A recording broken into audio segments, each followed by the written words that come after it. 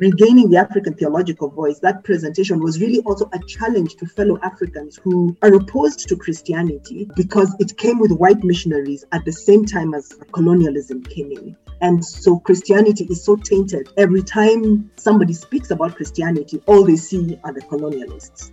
That paper was also intended to challenge us as Africans to recognize that right from the early church, our African brothers and sisters were preaching the gospel, they were confronting heresy, they were forming doctrine. So for us today, what we are doing is we are continuing their work. My name is Angel Torero.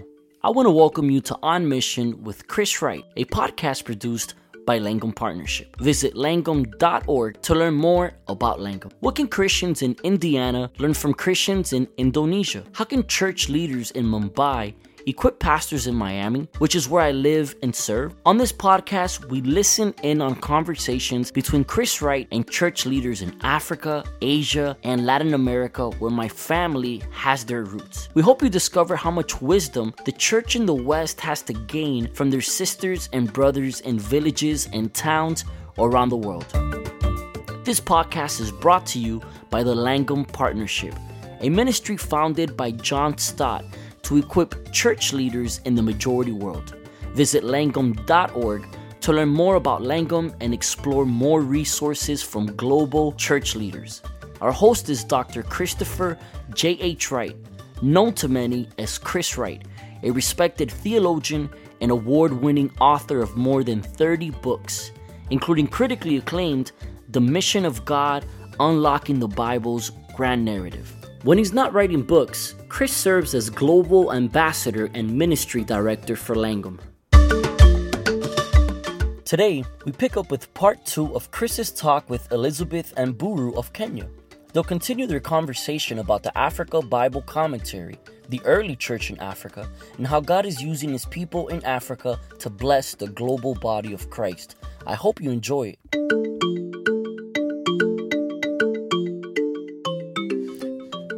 So let's move to another area of your work, which is still connected with Langham, and that is that many of us will know about the Africa Bible Commentary, which was first published, I think, in 2006, and now, whatever it is, 14, 15 years later, you're involved with the complete revision of that book, and I gather that you're on the editorial board of the Africa Bible Commentary and indeed overseeing the editing of the New Testament section of it. But tell us, why does the Africa Bible Commentary need revision? Well, it's, as you said, 14 years later, and Africa has changed in the last 14 years. Globalization has changed the face of the continent. We have to think about the fact that when this commentary was first written, we thought mainly in terms of people who live in the rural areas and people who live in the urban areas, and how do we address those? But now we have this digital space in between. The internet has opened up everything such that a girl in the village can be using her cell phone and be on Instagram, and her grandmother next door is still boiling water using firewood and living in a hut. And this girl in the village could have more in common with someone in Seattle than with somebody in her own village, just because of that. So just this globalization, the fact that the digital age has opened things up, the fact that Africans have grown in terms of their understanding of faith. There are more Christians who are now digging in deeper in the faith, even though we do have the challenges. And also we realized that the first edition, it was very good, but we hadn't yet learned how to think Africanly, if I can put it that way. We hadn't yet really learned what does it mean to think contextually, not just to contextualize what comes from the West, but to produce our own work with our own thinking and incorporate our proverbs and our riddles to help our readers understand the text better. And so those were some of the reasons why we felt it was time to just give it a little bit of a facelift. And the process is going really well, I have to say. It's exciting. Good. That's good. I was going to ask, how is it going? It's excellent. We are in the board. We're about 5 of us in the board, and so each one of us, of course, has our own different responsibilities. I think the most exciting thing about it is that you get to engage and interact with other scholars, those that are contributing to the commentaries, to the articles, and with the articles, of course. Like I said, Africa has changed, and so we're seeing articles that are dealing with issues that seem to be global issues, not just African issues. And so just engaging with these different writers and hearing where they're coming from and seeing how they work with the Word of God to share truth is just a very exciting process, because all of them come at it from their different perspectives. So. And part of the excitement of that as well is that you are mentoring and encouraging younger African thinkers, theologians and writers who will presumably go on to write more than simply the Africa Bible commentary. They'll do other work as well. So that's wonderful. Do you have any idea of when the revised version may be coming out? Well, we're hoping for 2022, probably February 2022. Because that's great. We're really trying to do quality work. We want our African readers to feel that we care about them and we want to give them something that is good, and so a good resource that they can keep holding on to. Most people can't wait. They keep asking, when is it coming out? Is it coming out? Yeah, like me. Yes. When can we have the next one? Yes, absolutely. But the great thing is that this Africa Bible commentary in its revised form, like the original, will support all those Bible preaching movements to really mean that pastors can get at the meaning of the text and then how it applies and all the directions in which it is relevant to African realities and context. Now, Liz, you also teach. You are a professor of the New Testament in Greek, so you are committed to theological education. But in one of your chapters in your book, you do also write about the challenges that face theological education in Africa. Would you like to tell us a bit about that? What are the problems that you see in the whole world of African theological education? I think the biggest problem, and it's one that I'm so glad Langham is there because they're alleviating that problem, it is the lack of resources. First of all, it's the lack of contextual resources, because we really haven't had very many people writing. I mean, it's changing now. We are getting more books by African authors, but even if you go into our libraries, you will notice that it's a very small section that will have African authored books. So that's the first challenge, the contextual resources. But the other challenge is just the lack of resources, period, from whatever perspective. And part of that is because of affordability. By the time a book is published in the US or in the UK and it's shipped over to us, $20, $30, $40, $50, it's too much. Yeah. Perhaps a $10 book or a £10 book would be what would be reasonable for our students. And even that is challenging. And then apart from the affordability, the access, because of distribution, because the distribution chains are not very efficient. And so even though a book may be sitting in Nairobi, in Kenya, where I am, getting it to a remote village in the northern part of Kenya to the students there is a problem. And so not many students have access to Kindle. That's expensive. Amazon ships to Kenya nowadays, most African countries, but that's expensive. So that issue of resources is the biggest one. And then, of course, there's the issue of sometimes the infrastructure in our institutions is not able to support the theological education. We have really felt it this year because of the COVID-19 issue.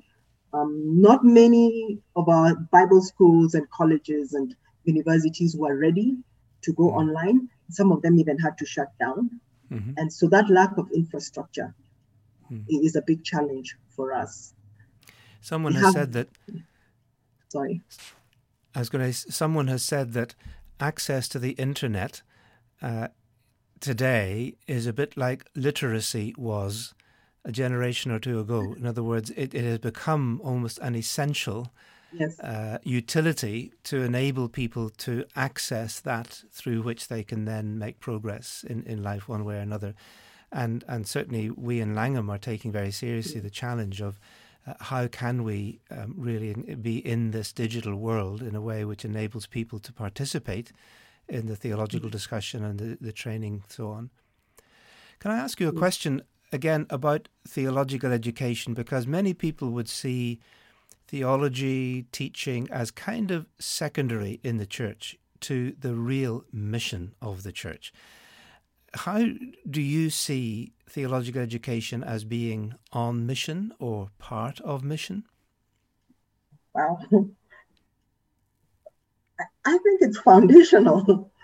I think that for us to effectively divide the word of truth, as Paul says, you need to have a good, solid foundation. You need to understand theological truths. You need to understand how to interpret the text. You need to understand ethical issues. You need to understand church history. You need to know where we've come from so that you can figure out where we are going. And so for me, theological education is foundational for mission. And I think, let me give you a negative example. We have a lot of African churches now doing reverse missions.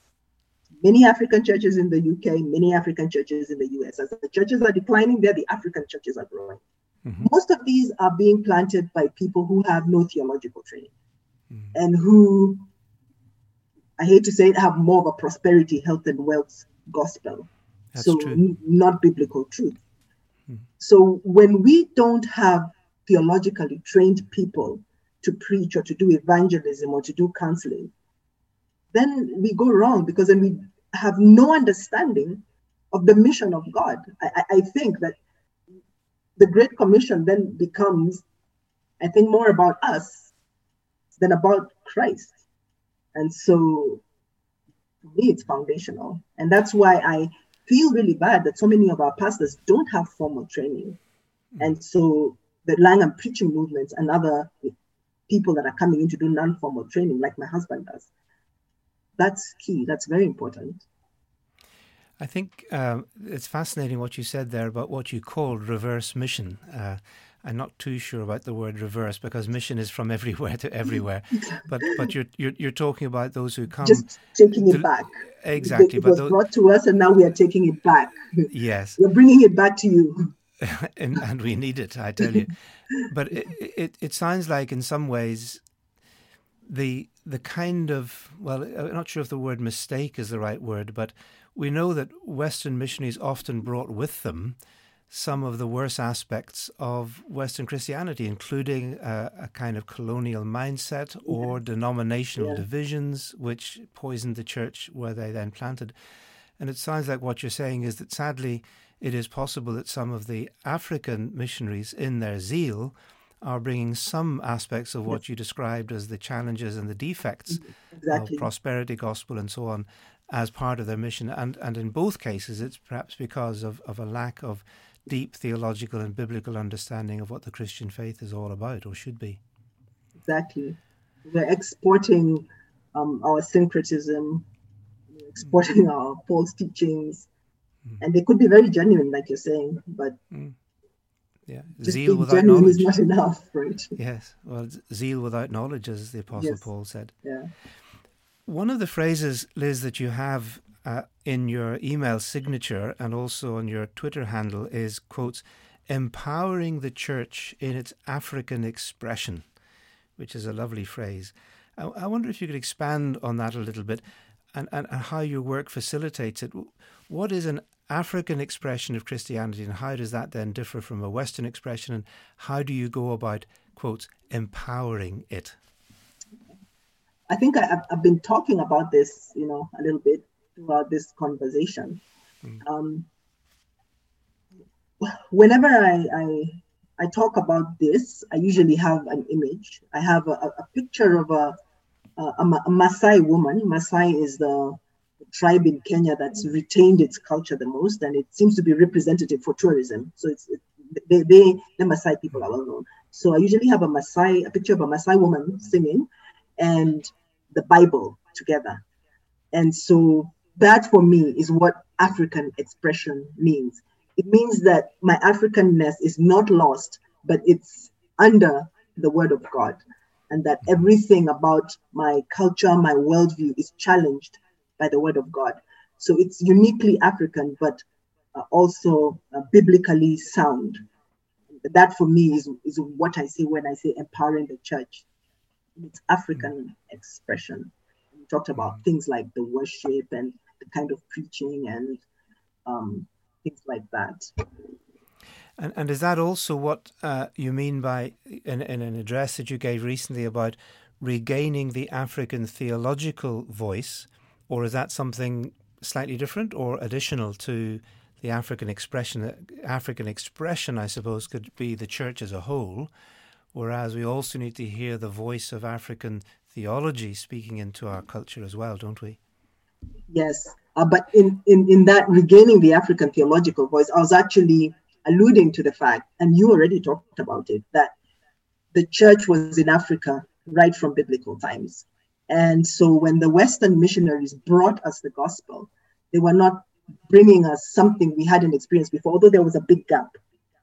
And so regaining the African theological voice, that presentation was really also a challenge to fellow Africans who are opposed to Christianity because it came with white missionaries at the same time as colonialism came in. And so Christianity is so tainted with that every time somebody speaks about Christianity, all they see are the colonialists. And so that paper was also intended to challenge us as Africans to recognize that right from the early church, our African brothers and sisters were preaching the gospel, they were confronting heresy, they were forming doctrine. And so for us today, what we are doing is we are continuing their work. And so we need to regain that voice and begin to speak again, and to begin to recognize that we have value, we have something to contribute to that theological conversation that is taking place around the world. And it's very important that we do that, because if we don't do that, then, like I said, I think it must have been that address, that the church is like a half-finished song. It's lopsided. There's something missing because we're only hearing one voice and we're not hearing the other. So that's what that meant, yes.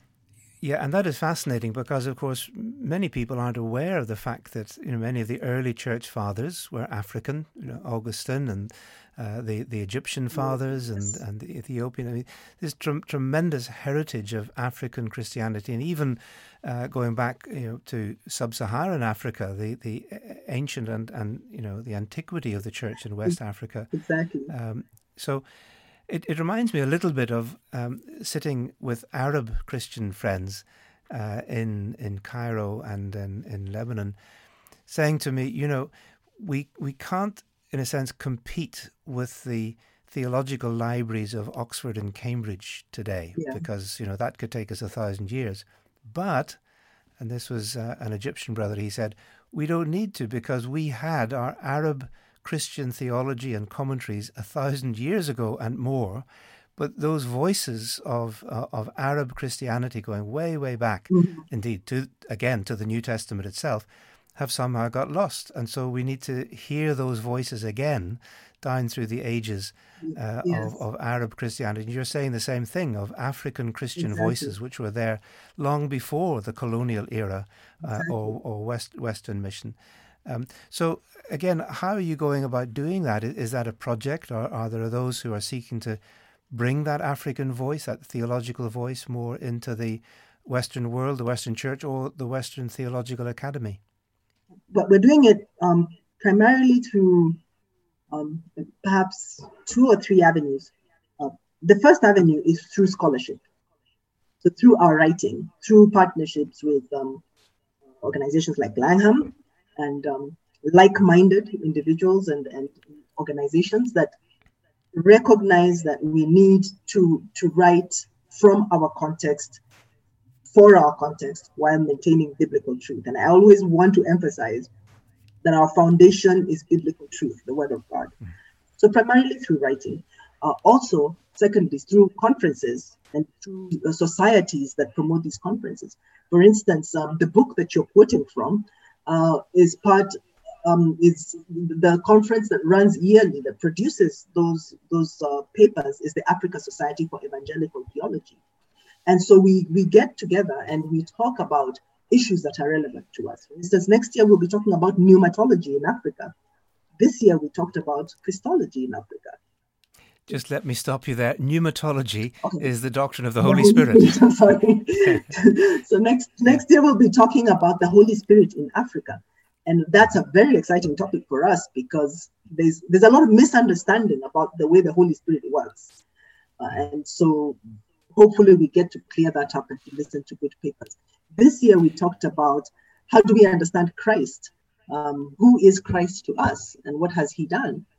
And so we talk about these issues and then publish those papers and then disseminate, pass them on to our libraries and to other readers. And then, of course, yes.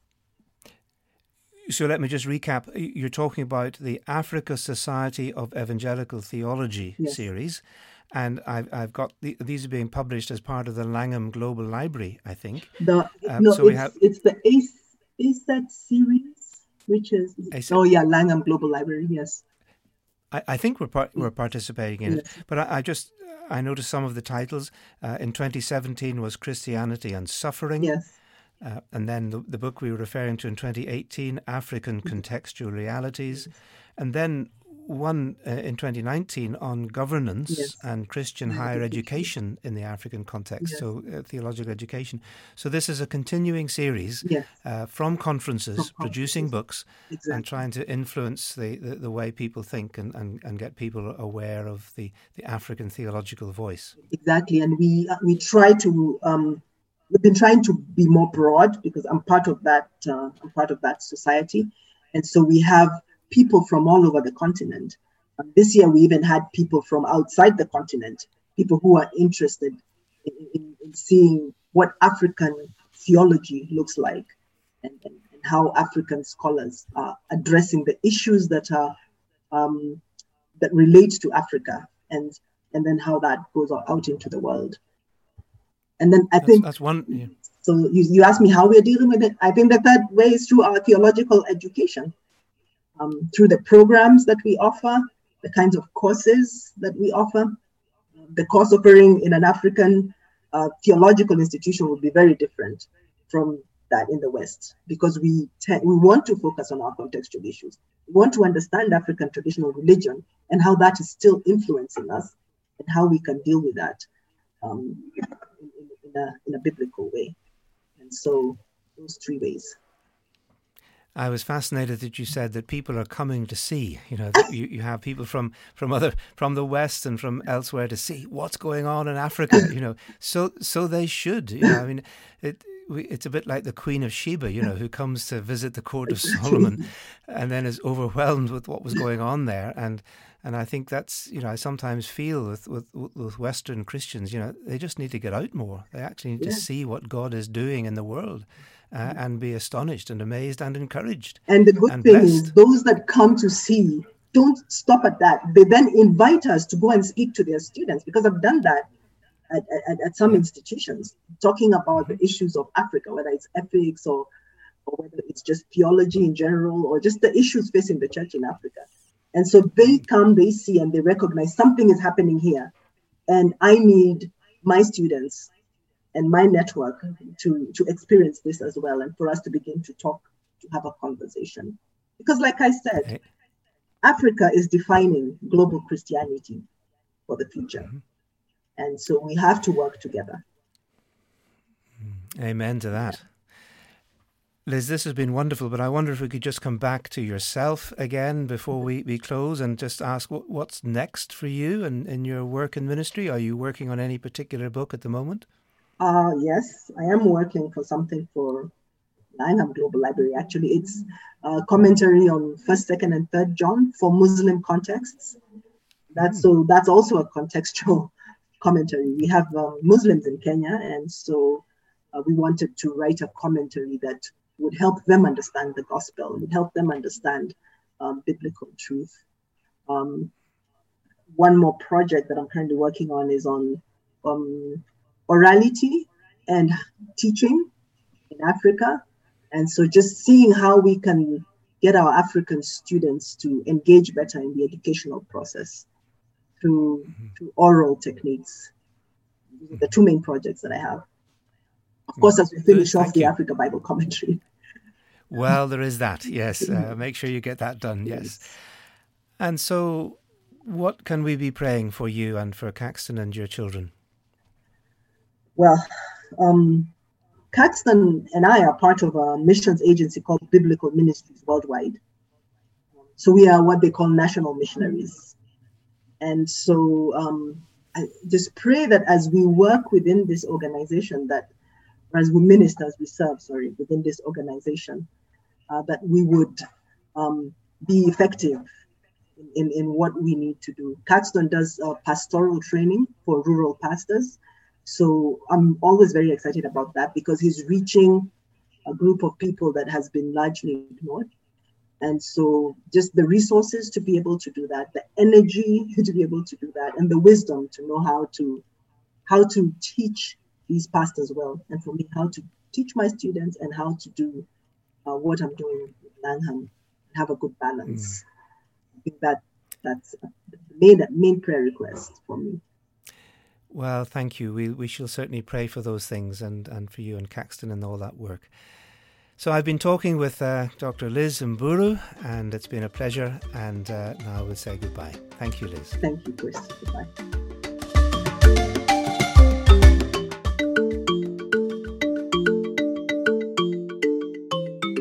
That's it for today. Praise God for how He raises up women like Liz and uses them to point entire regions toward the gospel.